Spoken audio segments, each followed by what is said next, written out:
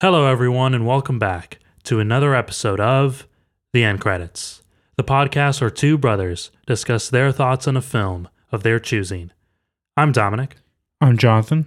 And today we are talking about Sam Raimi's superhero film, the terrifying, the deadly, the amazing Spider-Man. Yeah, this is the first Spider-Man out of the original Spider-Man trilogy. Mhm. I don't know if there was actually any Spider-Man superhero films before this, but this is the one I remember as like a child. This and Superman. Right. We owned this as a DVD, and we had the third one, but never the second one. And Which is weird. Yeah, it was just weird. We always felt 2 was weird to us because we never really watched it. Yeah, we never owned And it. 3, everybody knows, is not good, but Spider-Man 1 has a good place in our hearts just because of the childhood nostalgia for it. Yeah, a lot of good memories. Definitely the first superhero film that we grew up with and that I have the most memories with. And yeah, what a great film. Spider-Man was directed by Sam Raimi with a release date of May 3rd of 2002. Had a runtime of 2 hours and a minute with a genre of superhero. It stars Tobey Maguire, Willem Dafoe, Kirsten Dunst, and James Franco. Average teenager Peter Parker is transformed into an extraordinary superhero after he is accidentally bitten by a genetically altered spider.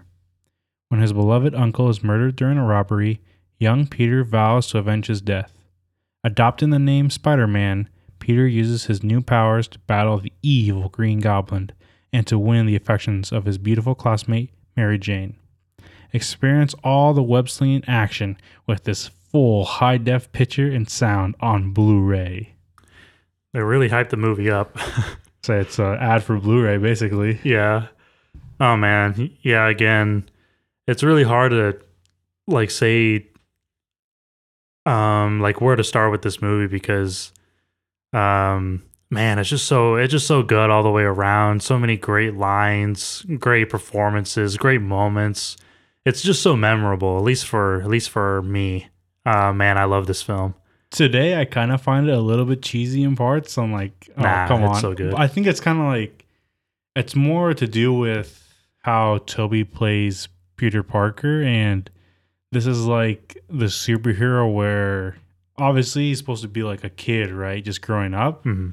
And you can just see just how, like, I guess dorky he is, you know? It's like, the other ones are like the adults and they have to like morph into this other world where he's just trying to figure everything out while trying to, get Mary Jane. But like after that, it's kind of like, I don't know, he just acts all, nerdy and everything. It's hilarious. It gives him his charm. Yeah. But like, I find moments to be like very like cheesy and like, oh, come on, they're just laughable, you know? I don't know. It's like, yeah, like you said, it plays with the charm of the character and just of like Tobey Maguire, like how you're saying that, I don't know, he just fits the bill, throughout the character.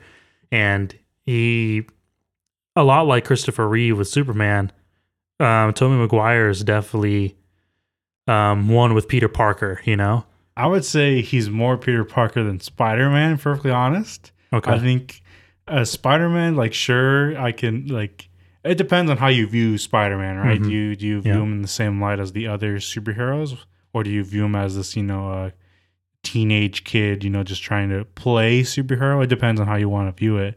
But Tobey Maguire, to me, is Peter Parker, just because maybe I've seen this film so many times that I associate it with that. And I feel as if that's where he like really shines in that character. Yeah, and I almost kind of feel like it works too because it feels like Peter Parker's is the main focus, Right. because a lot like Superman, that's like Peter Parker is the true person versus Spider-Man. Of course, like Spider-Man's the heroic person who's gonna go and save and help people in their times of need. But I feel like Peter Parker obviously is who he really is. But we spent a lot of time with both of them. But I would definitely say that Peter Parker is definitely like the focus, you know? Yeah, especially at the beginning, because we just see him and his classmates to really just go out into this scientific lab. It's like a microscope they're looking at, I believe. Yeah, I think He so. says it's like, I don't know, one of the biggest ones Yeah. near his area or something like that. And, we could just see his I guess his knowledge upon like sciences and whatnot. And I believe it's just, that's just how the character of Peter Parker is, He's a smart kid, yeah. yeah. And obviously, back then, I maybe even today, they just get picked on by the bullies of like Flash Thompson and all his other his friends. And oh man, like even though they're supposed to be the bad guys again, because this film is just so cheesy, you can't help but just like laugh because it's like, oh my god, this is dumb stuff that's happening here. Yeah. I don't know, the entire time I'm just like, oh man, poor Toby, poor Peter Parker. Yeah. But I don't know, like I feel like this is the we even mentioned as we were watching the film too, is that I like how it's establishing these qualities and characteristics of the characters so quickly in such a short amount of time, to where we are gonna get into the actual Spider-Man bits of the film, and I like how it doesn't feel rushed. It feels fast. Don't get me wrong. Like just the way they introduce the characters, we get the quality of Peter Parker being like the knowledgeable person. He likes Mary Jane. He wants to talk to her, but he's a little bit scared about that. He's got a best friend, Harry. And then we get like, qualities of Harry in his life and with him and his father, Norman Osborn. But I just like how we're getting all of these like characteristics of the characters so quickly. Yes, like I said, it feels fast, but it doesn't feel rushed at any point, in my opinion. Yeah, I never actually felt that it was rushed. They give like all the information there, and it's actually quite a lot, but somehow it all makes sense, and I guess it doesn't feel like overly simplified. It's not like, I want to say when we go to like Christopher Nolan, where the concept of like dreams, he has to like simplify that idea. But in this, is like, for some reason, it just worked. I don't know what they did or how they wrote it to just make it work. Maybe it's because we're biased because we've seen the movie like a trillion times, right? Yeah, too. I've always felt it worked. Like it gave all the necessary, like you said, bits to like, okay, this is their character, this is their character, and this is their character, and it's established pretty much in the first 15 minutes, who's who and where we go from there. Yeah, and he, shortly after that trip that he's at, or that field trip that the class is at, Peter gets bit by the radioactive spider. And I always really enjoyed this. Well, not enjoyed, but I guess I always liked this scene when we like it all happens so quickly, and he gets bit by the spider, and we're just like, oh man, now he's gonna become Spider-Man. But obviously it's not very great for him, because he's like almost on the verge of sickness, like when he arrives back home. Right. And yeah, I don't know. There was something about like this moment, like when he's getting sick, and we had this really cool like montage of, I don't know, like the vapor of like the spider or something like going into his bloodstream, kind of, and he's like this DNA, attaching to himself. It's like that's so and weird. Like spiders crawling all over his like nervous system or something like that. And it's like, it's always been such a cool thing, and what a neat way to show it and whatnot. And I don't know, I always liked that bit. And yeah, what a great scene. Yeah, it's like it's kind of weird too, because just when he does wake up, he's like transformed or whatnot to this like superhuman, thing. Because before we see like only a glimpse of how he looked before. Oh, right. Where I guess kind of a scrawny kid. Yeah, and then after that, it just grows like muscles, and what kind of teenage boy doesn't want to like wake up and like, okay, I'm ripped now. Yeah, ripped. Yeah, I think that's one of those funny scenes where, like you were saying, that although it feels like this movie is, solid and it has its serious moments, there's also like those cheesy moments you're like, oh, come on, like, well, they just happened overnight. But again, it feels like it works and it doesn't feel too like fast. It just kind of feels a little cheesy in the moment, but honestly, everyone just wants to get to the point of Spider-Man. So, Yeah, I was gonna say like it really like we kind of like transform immediately like to once he's bit and he just wakes up again and now he has these powers and he's about to I guess figure out what he can do or whatnot. But they also in the film they kind of do like a parallel to our villain, right, and how they basically come about, because we see now with Norman, he's basically who works for the military for these like I guess he's making like exosuits or I don't know what for some sort of mission. They're working on some sort of scientific things for to use in like war or whatnot. yeah. And apparently he just keeps failing after failed tests or whatnot. And it's kind of like funny because in his mind he's like, oh, everything's ready, let's just ship everything, and Right. But I guess he's nothing really works out. He's like in between like a rock and a hard place because, and this is honestly kind of the first time I've ever noticed this out of the, hundreds of times I watched this movie. A lot of the time being, when we're younger. So looking at it now, I'm seeing like the position that Norman Osborn is in because like you were saying that he's in this, he's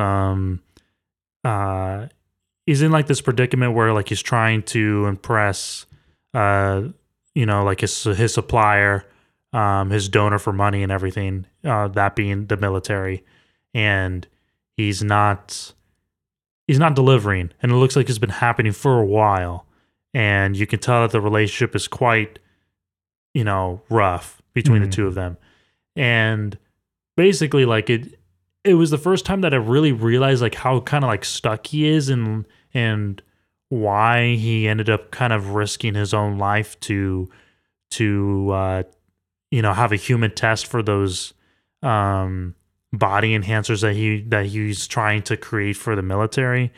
And I guess like I really understood the stakes, I guess, and I understood like where he must have like what he must have felt, because he's at the point where he's about to lose his funding and he doesn't want to lose that, Yeah, and if he lost his funding, he would lose his company and everything he's basically worked for, and it's like pushed him to go, I guess, evil, per se. But I guess I wouldn't say evil. I that's why I'm saying that I feel like that's why I noticed. He's kind of like a tragic villain, where he was pushed but didn't really want to go into this direction in the first place. Right. Because I think that underneath it all, Norman Osborn has good qualities, and I think he was just put in a bad position that he made the wrong judgment call. And that was the thing that like I saw from it this time, where I think maybe like back then I just saw like, oh yeah, this guy's evil, like he's doing a dumb thing, but I didn't really understand, I guess, the position that he must have been in. And but like, man, who doesn't love Willem Dafoe? Like he just does. He's so convincing, and I don't know. I can't imagine anyone else in this character, but he does it so well. Where he has like those evil qualities of the Green Goblin, but he has such a great like presence as Norman Osborn, as this guy who wants to just succeed in his business. And I was seeing that for like the first time really as like watching it again. Yeah, like he can basically switch from an instance to like each version of the character. And that's just so great about him as an actor. I also do want to say that it's kind of like when he does do the whole the body enhancing and changing and whatnot, I guess like it ends up being a failed science experiment. Yeah. And I guess that's kind of what I like about this like old school movie, I want to say, for superheroes, where it's the classic, science experiment gone wrong to make your villain. Yeah. I don't know. I like that, like that easiness, and like, okay, I can buy that as like, you know, a superhero concept. And I don't know, that's what I kind of like about it, because it's I don't know, it's such a classic origin story for me. Yeah, and it does feel it feels cartoony, or like I guess it should feel cartoony, but it doesn't in another way, which is kind of weird. Maybe just because of like, again, we have that level of seriousness of Norman Osborn's position, so it doesn't quite feel too cartoony when you know the science experiment goes wrong. And then I guess it creates this like epic villain that Spider-Man now has to face. And I guess the foe is there now. And it's a good setup. Yeah, and basically after that, we really go back to Peter Parker and him discovering his powers and what he can do or whatnot. And here's like, I guess kind of cool is because we get to see like evolution upon evolution of like what he can and cannot do. Where like I believe his first like thing was his web, right? Where at the school it would just come out of nowhere or whatnot. And no, he has this like one little segment where his like spider senses, you know, really happen, so he catches Mary Jane before she slips or whatnot. Oh right, yeah. What a classic scene. I know. I was like, what? Oh my gosh, she's just walking to the lunchroom and just slips on some sludge of some kind, or I don't know. Yeah, and he catches her or whatnot. And doesn't say anything. I mean, come on. I mean, so awkward. What an awkward scene. I honestly I didn't realize how awkward it was until we obviously rewatched it right now. I was like, oh, it's more awkward than I thought it was. Yeah, it's so awkward. It's like, oh well. But eventually like he actually does have some spider web on his hand or whatnot. It's like on his wrist. Yeah, and in this version of Spider-Man, it's not like some sort of gadget that he creates. No, it's actually like a part of his human being, I guess. Yeah. And this basically leads to like a fight with Flash. This is a cool scene too, because you know he gets to, I guess, fight his bully or whatnot. Yeah, I guess like who wouldn't want to, like if you had a bully in high school or whenever, who wouldn't want to, you know, fight him and beat him, right? Or you know, whoever it is. Yeah. No, I felt like it was neat how we get to discover Peter's abilities, like when he doesn't really even know it yet. Obviously, at this point, if you know anything about Spider-Man, you're already like, you know, he's discovering these things.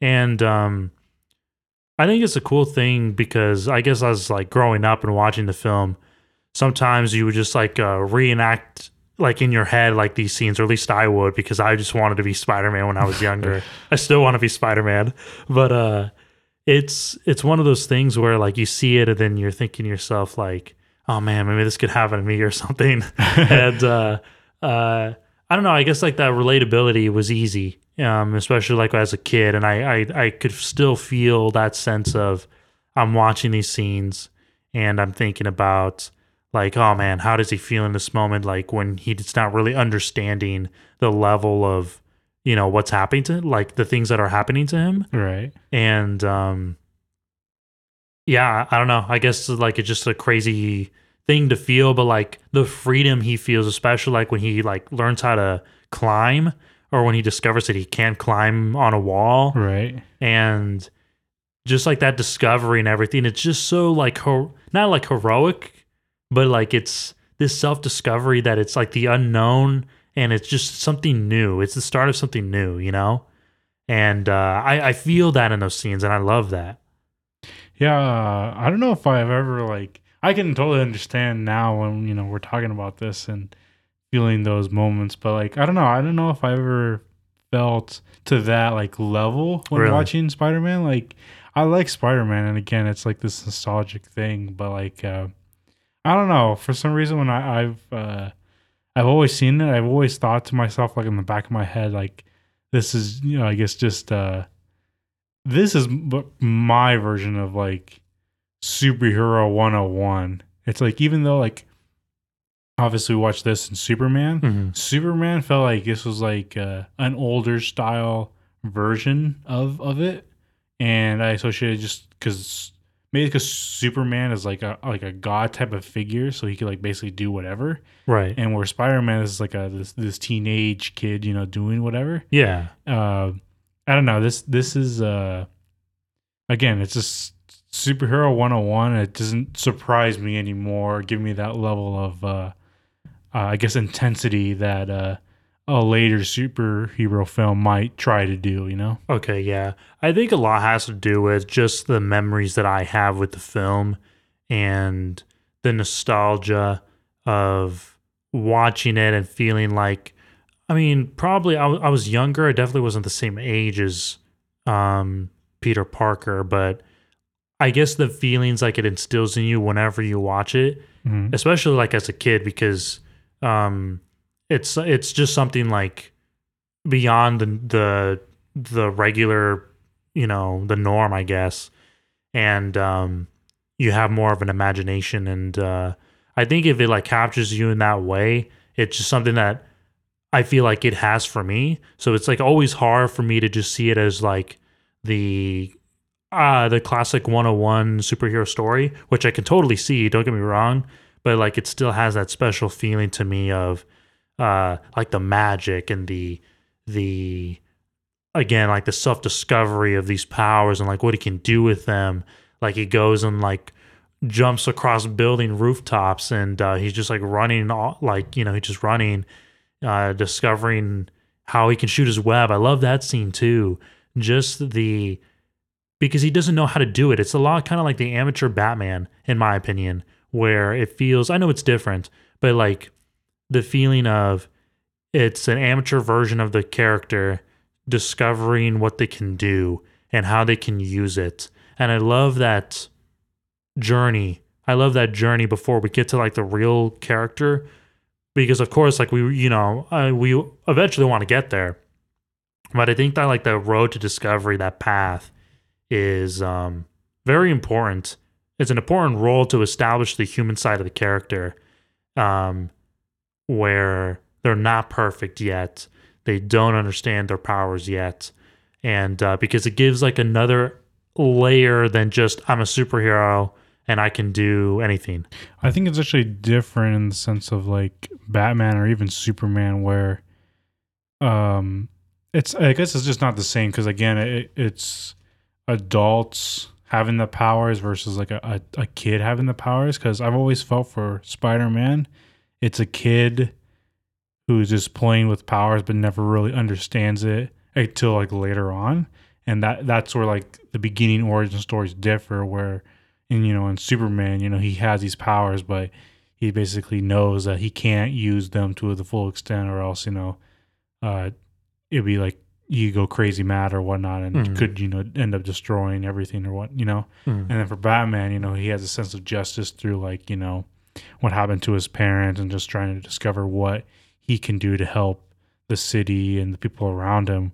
Whereas in Spider-Man, I always felt he kind of just like wandered about, and the powers just dropped on him, and he's like, oh, cool or whatnot, and he kind of goes overboard, just like a kid would do, and then eventually later on he grows to mature and understands the relevance of his powers.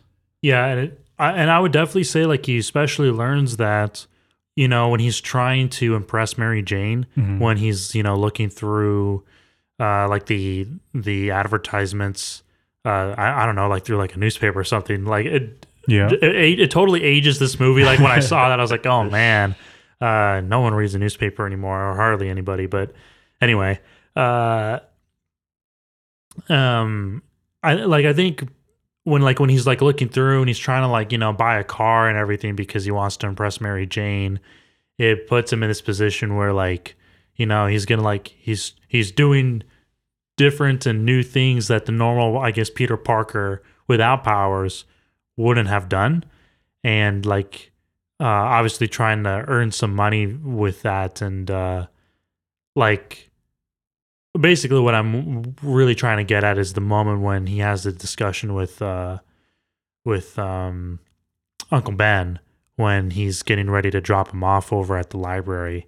And it's this is another scene that I felt like I've seen it so many times where, like you're saying with, Peter going from like kind of the kid and then like soon maturing. For me anyway, this is kind of like the moment where I saw it. But as I was watching it, that moment when he's having that like heart to heart with Uncle Ben with the whole greatest quote of the entire film, with great power comes great responsibility. That scene definitely hit me a lot different than it ever has before. Like that one scene. Do you think he matures right here? I think he gets a sense of it. No, I disagree. My opinion is that I think he gets a sense of it, but I would argue that I don't think that he doesn't understand it. That's what I'm saying. He gets the sense because Uncle Ben gives him that. He gives him that chance to understand, but Peter Parker doesn't take it, obviously, as we see. I think he gets a sense of it, but he doesn't understand it because obviously he does when later on he talks about it with Aunt May after Uncle Ben has died. Go ahead. Obviously, I don't. Yes, I agree with the fact that he gets an opportunity to mature, but yeah, he doesn't. He doesn't take it, and I don't think he fully realizes the extent until at the end of the movie. Personally, for me, but yeah, this is where his first chance or opportunity is when Uncle Ben, says the greatest quote for Spider-Man history or whatnot. Yeah, and it was definitely like a moment where you're like looking at the TV and then you're just like, no, like why would you do that? Why would you throw it in his face? Yeah, like why would you say that? But I guess it is one of those things that and I guess like almost anyone can relate to. Is that like when you're younger, you say or believe and do things that you don't really understand when you're younger. Right. And then you get older, then you're like, man, why did I do that? Yeah, it's like, I regret saying that or doing this or, such stuff like that. Yeah, and then we're on to another really great scene out of this movie. The wrestling scene. Yeah, here we go. Bone saws ready. Yeah, oh man. I always love this scene too. Watching it. I still love it. Seeing Macho Man Randy Savage versus Tobey Maguire as Spider-Man is oh man, what a sight. Oh man, what a good scene. I don't even know what to say about this one. It's just good all around, classic. You just wanna I don't know. I don't know. What do you want to say about that one? Yeah, it's pretty good. Just, this is like the best part I think about this is just his entrance and how we get to the Spider-Man name, Oh, right, yeah. I think that's the greatest form of this when, he's just coming in and, he's the human spider. That's what he wants to be called. And then actually the guy who introduces him, yeah, he ends up just switching his name. And calls him Spider-Man instead because he thought that the human spider name sucked. And it did. It sounded so bad. It did. It was not good. It didn't sound good at all. And thank God that he changed it and then he came out. And I think this is the first time we ever saw like an amateur version of the Spider-Man costume. Yeah, it seems like everybody had the amateur version, or at least the ones we'd had so far, with Batman Begins and Spider-Man. Superman didn't, in actuality. He just had a full-on awesome costume already. He just transitioned easily. Yeah. Well, the wrestling scene's a great scene, classic. And ends up in tragedy, unfortunately, because we know that he was supposed to get a certain amount of money. Peter doesn't. He ends up seeing that some guy is robbing this wrestling company, I guess. Yeah. And lets him get away, basically. Lets him get away, yeah. And then this is the scene where we see that Uncle Ben has been shot like just a little bit shortly after. Mm-hmm. And only to find that. Well, hold on. But before we move on, there's this famous story between me and Jonathan how for years we've watched this film, and the entire, like, I think maybe last year, the year before that, oh man, like, yeah, basically You misheard. I misheard. I famously misheard Uncle Ben's lines as he's dying, like his last words to Peter. So if you're watching the movie, or if you remember the scene, Peter finds that Uncle Ben has been shot. He goes over to him and he's like, holding his Uncle Ben's hand. And I always thought when Uncle Ben like opens his eyes and he's like looking around and he's like, tears in his eyes and he's looking at Peter, I always thought that he said, like, was like trying to say, I'm dead. I'm dead. I thought he said it twice, and he was like, basically letting Peter know that he knew his fate. So it was always a really sad moment for me, because like he knew that he was gonna die. So I always thought that it was like he was just saying like, I'm dead, and he's like holding on to Peter. Well, because he knew. So I thought it was really sad. I thought it was really sad for that reason. It changes the entire scene. No, the tone. He was reaching out to Peter, saying Peter, just seeing his loved one there, and him shocked that, oh man, he's dying right here, and it really hurt him and everything. And he's just gonna say, I'm dead. What person says I'm dead? The actual line is Peter. He says Peter twice, and I always thought that it was I'm dead. So honestly, the tone of the scene never really changed for me. But like, I don't know, it was like literally 2 years ago that I just realized that Uncle Ben has been saying he's been saying Peter. That's what he said. And I always thought it was I'm dead. And I was just like, oh my God, I can't believe it. Like, I've watched this movie so many times, and I completely thought that that's what he was saying. So it still made the scene sad. You thought that for like over a decade or even more? It was like over a decade. Out of the over a decade. Oh man. Oh, crazy. Man. Anyway, okay, so basically Peter sees this. He overhears that the armed robber is like on Fifth Avenue or something like that, and Peter ends up going after him. And again, we see like this amateur Spider-Man still learning to use his powers. Yet he's flying across New York City with these newfound powers, and he almost like dies because he literally hasn't overcome the fear of swinging, with his web and going all over the place. And which is still, again, a neat scene to watch, because we're watching him develop his powers. And even as I was watching last night, I was thinking to myself, there's almost like no real way to learn how to like web sling, if we want to call it that. All right, you just got to try it out. You just got to do it. And he learned how to do it by doing it. And, he was pretty okay.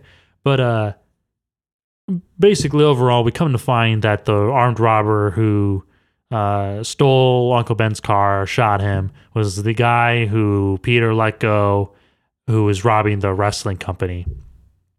And it was basically kind of like all his fault sort of scenario. Yeah, it was just kind of like a kick in the gut that, like, oh shoot, like it was me. Mm-hmm. It was me who did this. And basically he has a confrontation with the guy because he catches him, but then the guy ends up accidentally killing himself by falling off the window.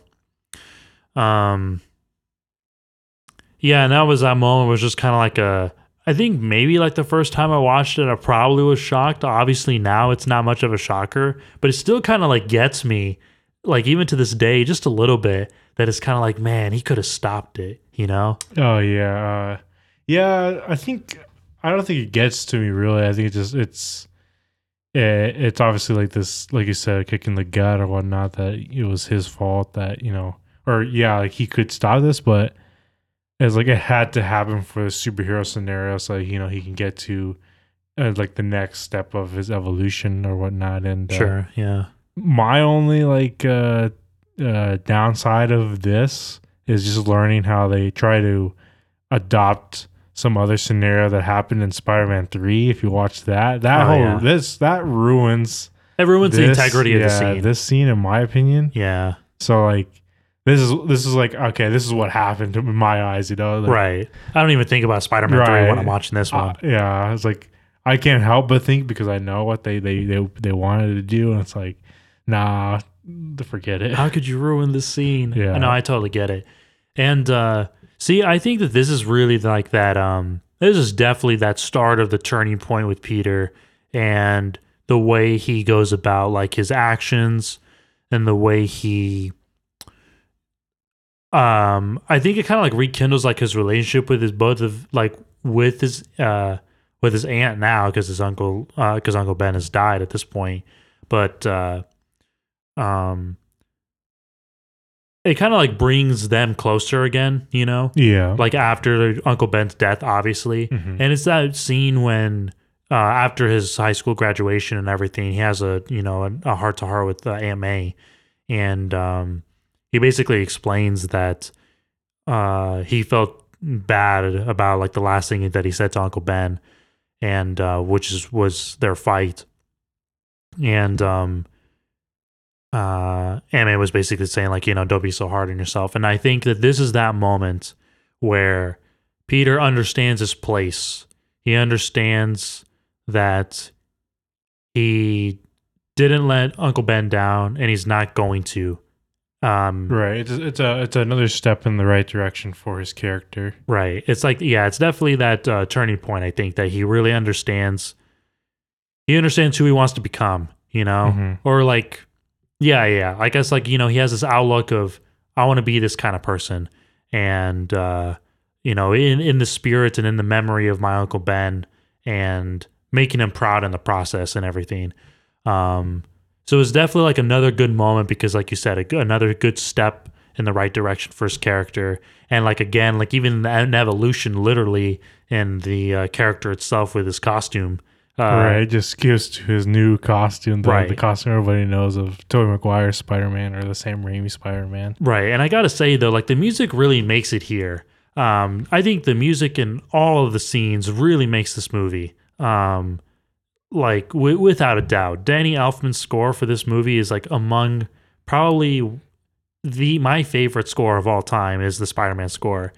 And I think in this moment in particular, when he's remembering what Uncle Ben told him about, with great power comes great responsibility, and he's looking at the drawing or the sketch of Spider-Man, and there's just like this heroic like feeling back like behind like the music and in the scene, and the music just like brings it out more with like the horns and everything, and it's just like that heroic cadence that Spider-Man has, and it just really lifts you up for the scene. And then we get right into the real Spider-Man, and we see like what like kind of like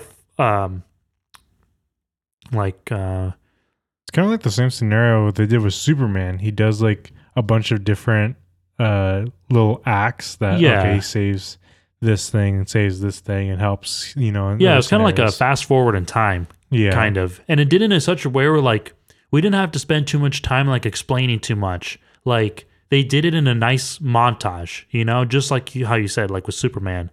And we didn't really need to waste any time with things, because again, with the nature of a superhero film, it's much easier to suspend your disbelief, and that's what's kind of like great, and also the curse about him. But in this case, I think it's well done. And Spider-Man is here, and we get the real, the Sam Raimi Spider-Man full-on costume. Here he is. Yeah, and again, going back to the parallel with his villain, Green Goblin, we soon find that stuff's not going too well for Norman. Oh, yeah. And his business is basically like on the verge of like failing. yeah. And he commits his first act with the Green Goblin and goes after the military, and basically he kills them all in this unknown location. I don't know. They were looking at competitors glider type of thing. I don't know what theirs was supposed to be, but eventually he goes out and murders those people. His business, he thinks his business is like, okay, we're all good now, you know? Yeah, which is like, oh man, good days. All the bad days are behind us, good days going forward. Right. And then I guess his company's board just pulls the rug from under him. Yeah. And says he's out. Right. See, again, this is another scene where I felt like we understand where he is, you know, where Norman Osborn is and what we could probably feel from his character. And that's like, you know, like how you said that he thinks that like, oh, we're in a good place. And I kind of feel like maybe it's just a matter of like who he is and how he acts.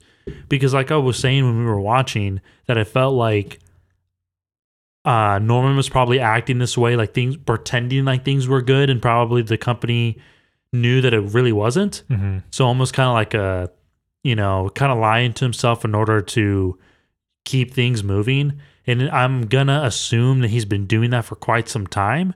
So of course, because he wanted to pass the formula without actually having a successful test. Exactly, and I think it's definitely like we can see where his where like his mind is at, and like how much risk he's taking, you know, and it's not the good kind, or I'm not even sure if there is a good kind, but I would say that like it's definitely to the point where it is an issue, right? And like we can understand that, especially like in this scene, that like you got to stop lying to yourself, Norman, but he continues to. Yeah, and basically he becomes like basically I guess depressed in the sense like, how could this happen, and why is this happening now? And he hears this bad news and doesn't take it very well at all. And we go to basically this festival that's happening in I believe it's Times Square, right? I think so, yeah. And here's another scenario where both of us didn't really pay attention to, like, for years. The festival, and how it was like it looked like it was a bunch of like cultures getting together and like celebrating. And I guess we always thought it was just I don't know, just some regular party get together or something. Yeah, like some like regular parade. Because the thing that fell out of place, like it was Mary Jane's outfit. We were just like, we felt like it was a little out of place, and then we realized that it's a coming together of different cultures, and I was like, okay, this makes a lot more sense. And it's just surprising how much you can find within a film that you've watched for over a decade, like time and time again, and you still find something new. So what a weird like thing to find, and we're just like, oh, okay, now it makes a lot more sense. Then this scene is like that, like the coming together of both of our like hero and the villain, finally. And oh man, I always felt this eerie presence when Green Goblin came to the parade. I was just like, the parade hasn't started until Green Goblin is shown. And I love how he's just like in the distance. We can kind of hear his laugh in the distance. It's like, oh my God, like what is this? Yeah. And the board members of the company realize that it's the glider. And there's such like a thrill in this scene for me, because it's like, it's Norman Osborn, but it's not. It's the Green Goblin. Nobody really knows who it is, and this is like his first presence, because people already know Spider-Man at this point. And we've seen his like little acts in the newspapers, and people are wondering who this guy is, but they've never actually seen or actually lived to tell who this green guy is. And it's the coming together of the hero and foe. And basically Green Goblin just throws one of his like I don't know what you call it, one of his like his bombs, and he just throws it at the building, and everything's just like falling apart and whatnot, and basically gets revenge on the people who told him that he was going to be out, and he has the last word, really. And I I don't know. In a way, I've always kind of felt good for him there, but in a weird way, because I'm just like, oh, like he got the last word, but no, that was awful because he killed those people. So no, it was bad. It was so bad. But again, it just plays into like the cheesiness of the film, and it's like, right. I don't know. It's funny. And then like we have like finally the Spider-Man versus the Green Goblin for the first time, and it's kind of like a match, you know. It's both like Batman versus Joker. Like we can't have one without the other. And I feel like with Spider-Man, as many like all the great enemies that Spider-Man has, but like Green Goblin's always been one of my favorites. So it's probably because of this movie, honestly. Because of this movie, and I don't know. I just felt like that the parallels that they had from the beginning of the film. They're very similar, you know, like they're similar in their own ways, obviously different as well, but like seeing them together is just like, oh, okay, like now like we're facing and we're up like toe to toe, and it's all like a very like exciting scene and a bit scary too, because like Mary Jane's like on the verge of like falling off the building and everything, right. And yeah. I've always really like enjoyed the scene because like, oh, you know, like it's classic 101 superhero storytelling. Spider-Man and Green Goblin come together, like hero and enemy come together. They square off. The hero wins this first battle. Villain disappears, and then the hero saves the day. Wonders who this villain is and how they're gonna stop him or whatnot. Right. But like still, like it doesn't feel to the point where I'm like, I'm not seeing it as textbook, I guess, because I'm so like into the characters. I'm so into the characters that I'm not really seeing like the textbook, you know? I've always seen it as textbook every time. I don't really. Yeah, I can't push past the, I guess the old nostalgic values of this. And it's like, oh, I see how this, you know, kickstart the superhero films again. You know? Yeah. And yeah, I've always seen it really for that every single time I watch it. I don't think I can really get too invested into these characters because, again, it plays this balance between like comic book classic cheesiness that's never really like been grounded in the sense of like Batman Begins. Oh yeah. So it's just different levels for them. Yeah, for sure.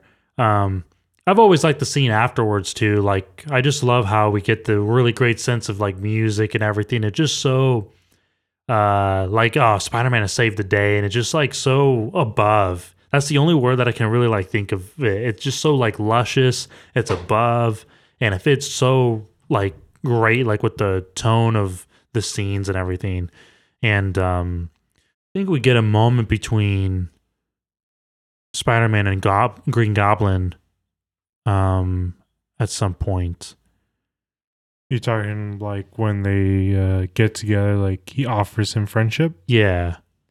Yeah, in that scene we basically see Spider-Man he like Green Goblin wants to, just like Spider-Man, wants to like find out more about him and who he is and stuff like that. So he tries to track him down, and the only person who seems to be able to track him down in the city has been the photographer for Spider-Man.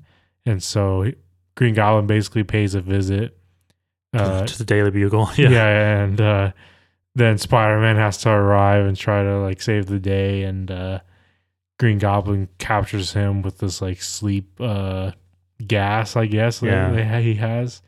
And then now they're just at some, I have no clue where they're at. Maybe some like rooftop. Yeah, some rooftop somewhere in the city.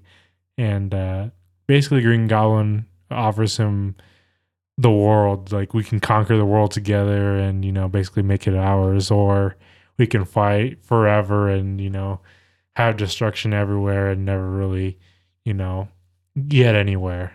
Yeah, and for me, like, this is another scene that I felt like I just never quite understood as a kid, and now as I'm watching it again, I was like, I understand. I understand it more, and I actually was like, there is some sort of merit behind his words, like some sort of merit, and especially like when he mentions that, you know, like in spite of everything you've done for them, like eventually them being the people that, you know, they're going to hate you at some point. And it wasn't even long after. It was probably like the day after the whole Daily Bugle incident that, you know, Spider-Man was in the newspapers to get arrested and stuff like that. And it's just interesting that I guess Green Goblin has more depth to his character than I realized. Yeah, he's not just pure evil, I guess. Yeah, that he's not just pure evil, and that he had like a sense of timing, I guess, for Spider-Man, and knowing that there's going to be a point where the audience is going to turn on you, you know? Mm-hmm. And he was right about that. And I guess in some ways, like, Green Goblin is like a good manipulator, and he probably, you know, he had a good idea, I guess, going for him, you know, that he possibly could have convinced Spider-Man that, you know, maybe there's another use for you. Right, and basically Spider-Man doesn't actually fall for it. Right. He just keeps going. It's like, oh, I'm, you know, saving the day or whatnot. And basically after this, we get the side story with Peter Parker or Mary Jane. Right. And, you know, whether or not they should, well, they're kind of like, they know that each look like each other really, but like they never actually make a move. Right. This is kind of like been going on the entire film. Right. It's like there's just a step in their side story. And basically, here's the moment where I guess here's another, you know, popular scene, or everybody knows this scene too. You know, once Spider-Man is saving Mary Jane from these thugs or whatnot. Like in the alley. Yeah, in the alleyway. And, you know, you get the kiss moment when he's basically hanging from on top of the rooftop or whatnot. And another classic scene. Everybody's seen it. It's been, you know, probably parodied. Redone so many times at this point. But yeah, it just goes to show again how, I guess, memorable some of the moments in these scenes truly are. Yeah. And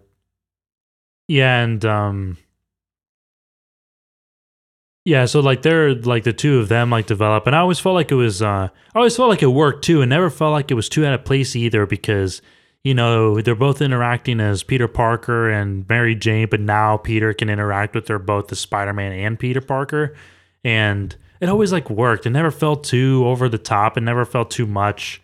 I think maybe in a lot of ways it felt too little, because I just wanted Peter Parker and Mary Jane together, and then there was always some kind of obstacle in their way, and it always bothered me, because I was just like, oh my gosh, as a kid I remember like it always bothered me, and I would say that in this movie, Harry's the obstacle.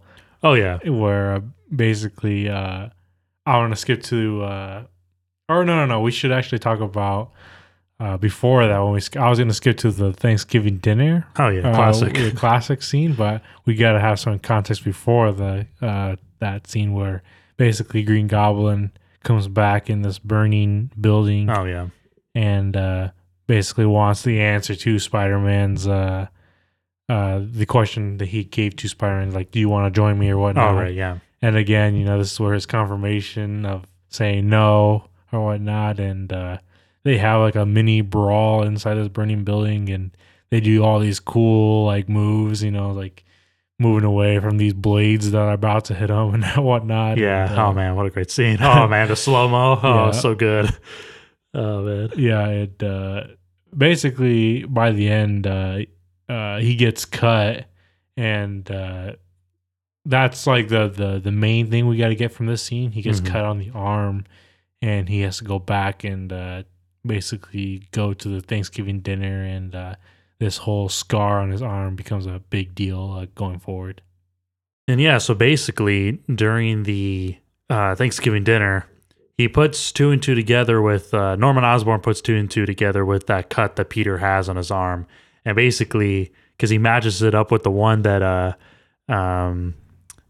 Spider-Man got in the burning building, and he's basically like he's Spider-Man, you know, that's the end goal, that's right. The end result, that he's like he knows that, all right, that's Spider-Man. And he freaks out. He ends up leaving the Thanksgiving dinner and everything. And he's like, see ya.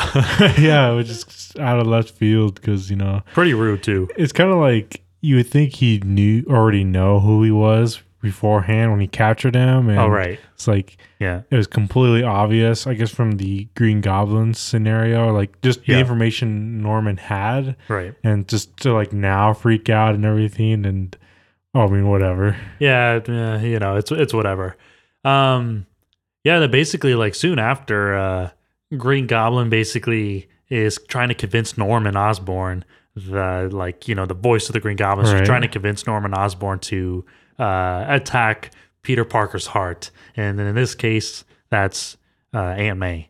And basically he goes after Aunt May one night and basically just like destroys like the whole side of like the house or something and freaks her out, sends her to the emergency room.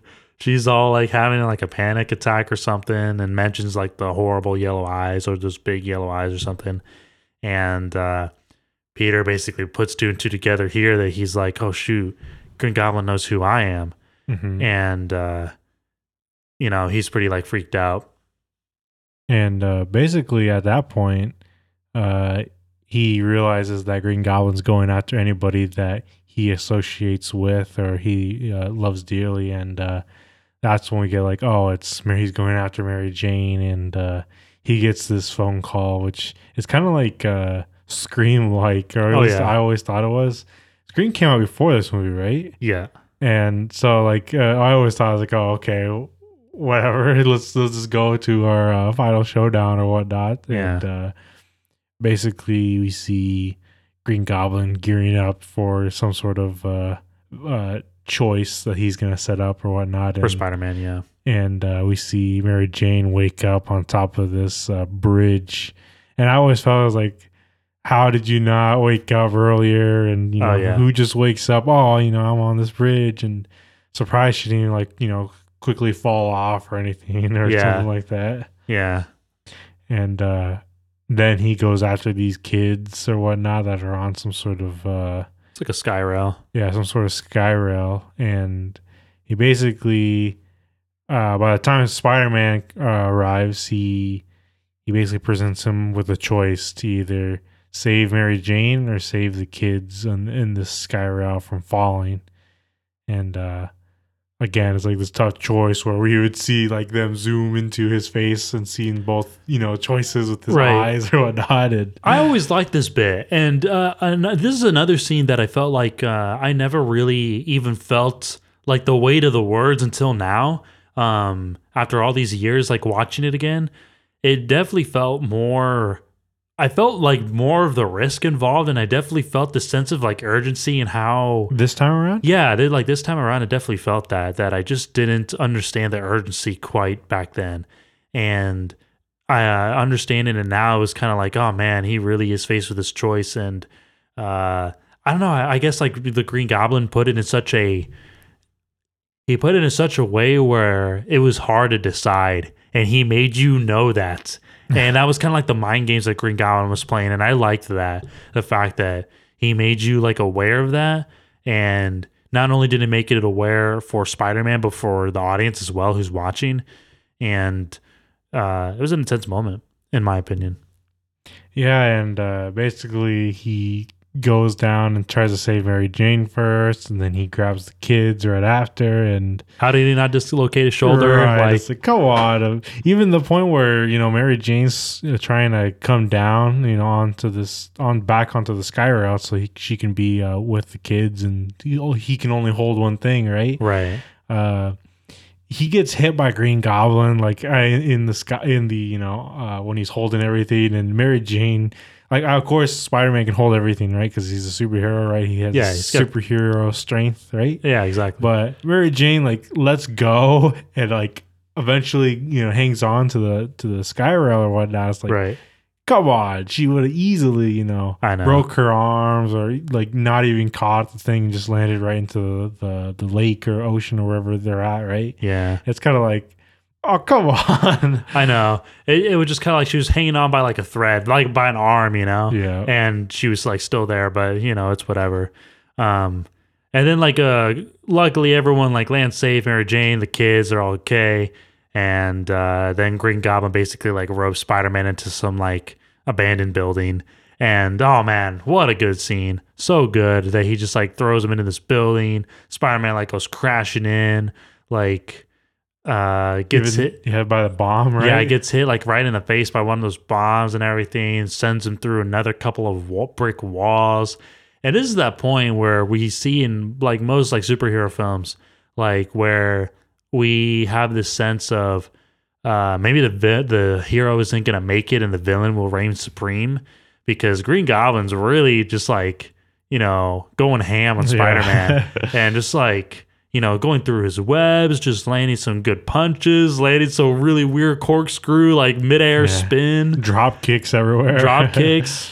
Oh, man. Spider-Man just is like done at this point.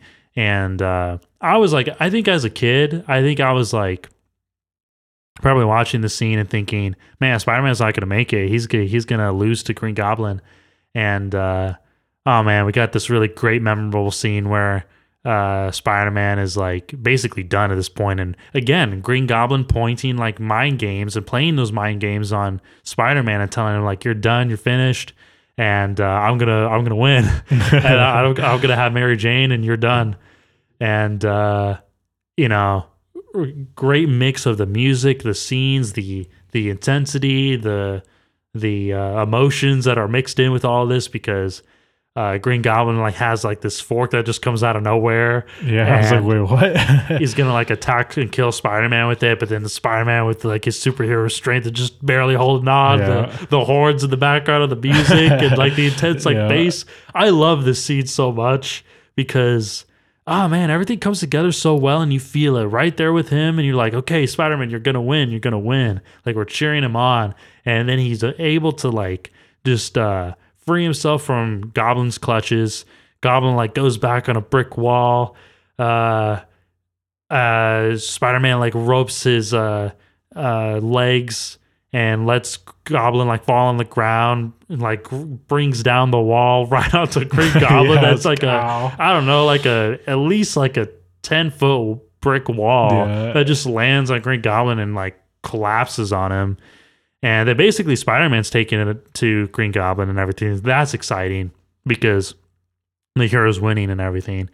And basically it gets to the point like where he's just like punching him. And then Norman's like telling him to stop. Yeah, and it's like, no, please. Right. It's like, it's me.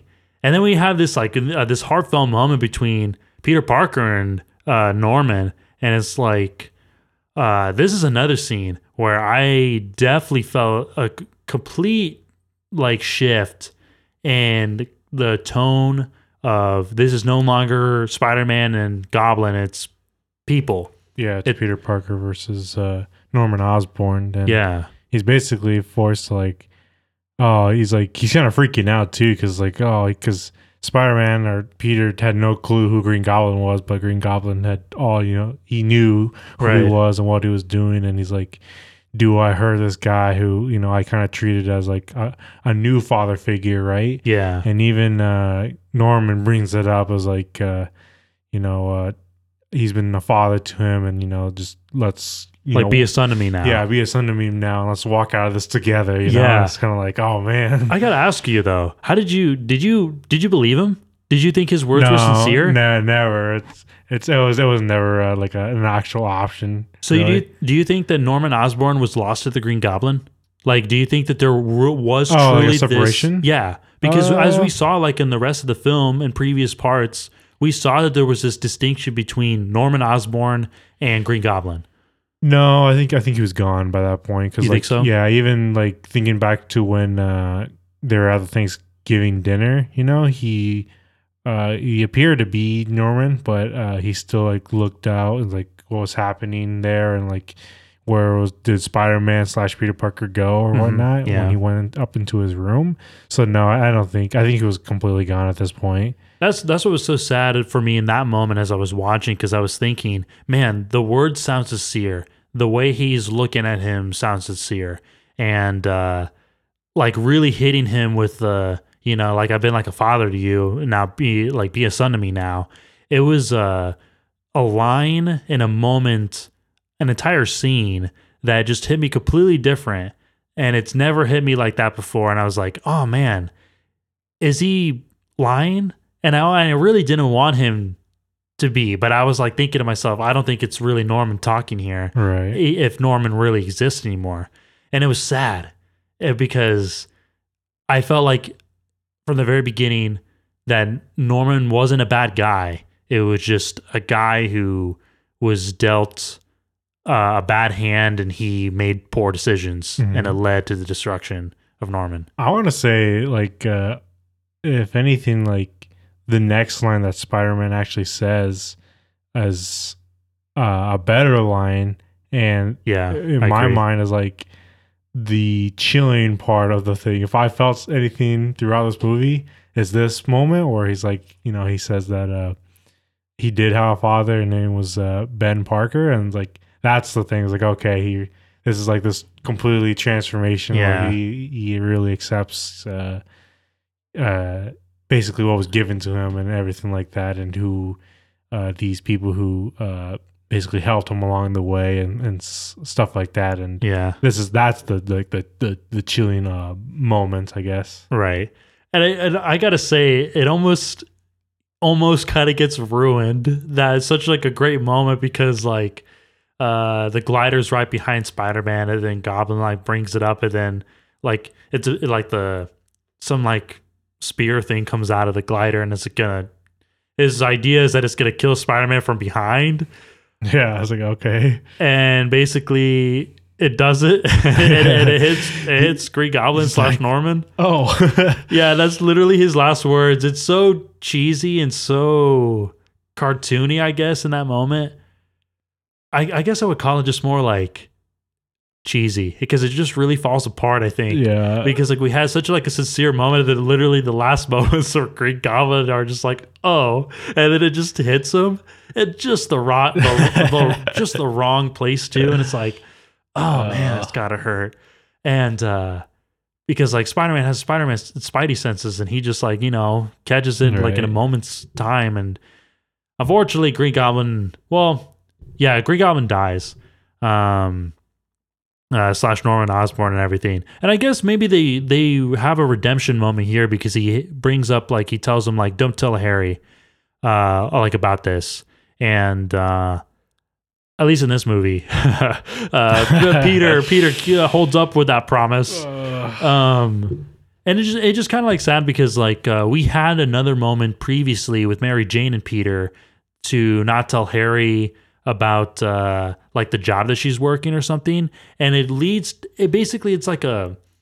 builds up this character for Peter that like he always kind of has to like protect him, I guess. He always has to protect people, like not just like Harry, but he always just kind of has to like, there's this nature that Peter like has to have, or like take on, of like he has to protect Aunt May, he's got to protect Mary Jane, he has to protect Harry, and like he's a protector, like these are the qualities that the hero has to take on. And like, again, goes back to the quote, with great power comes great responsibility, from Uncle Ben. And it was a really sad moment when Norman told him that like, don't tell Harry about it. And true to his word, he didn't. In this movie, I think he might have said something in the second one, but I can't remember. We're not talking about this. right. And then it becomes a little bit more emotional, especially like when Harry like even tells Peter that Spider-Man's gonna pay, like when they're at their funeral, and he sees what this has done to Harry and paints Spider-Man in the wrong light, and I think Peter kind of just like accepts this because he can't really do anything about it. Right. And even as I was watching, I was thinking to myself, how bad this looks when he brings Norman Osborn back to the house? Like when he brings it back to the house, I'm just like, this looks all sorts of bad. I don't think he expected him to be there immediately anyway, so it just kind of happened that way. And again, like you said, there's nothing he could really change about it. Exactly. And it all kind of like wraps up similarly to Batman Begins with like we return to like Peter and Mary Jane, and they finally admit, or at least Mary Jane admits her love to Peter. And then it kind of turns out that Peter says like that he can't, but he's always going to be there to protect those people when he needs them, or when they need him. And basically a lot similar to Batman Begins, that like that he knows like what his duties are, I guess, in a way. Yeah, it's like this is the full transformation where he realizes that this job, he puts them in danger, basically, Right. where if he associates these people with himself, that he knows that other people will come after them. Right. And so he doesn't want to do that to her or to anybody else more that he has to. Mm-hmm. And he realizes that for his situation that he needs to, be this other guy, accept the burden or whatnot of being this superhero with the responsibilities. And he realizes that's his place in the world now. Right. And then we just end off with a really nice montage of Spider-Man. Well, a nice monologue with Peter Parker understanding his place. Right. And, he's Spider-Man. And then it kicks off with ends off with a really nice Spider-Man montage swinging through the city. And I love this part. And this is true for the scenes with Spider-Man in the film, whenever he's swinging anyway.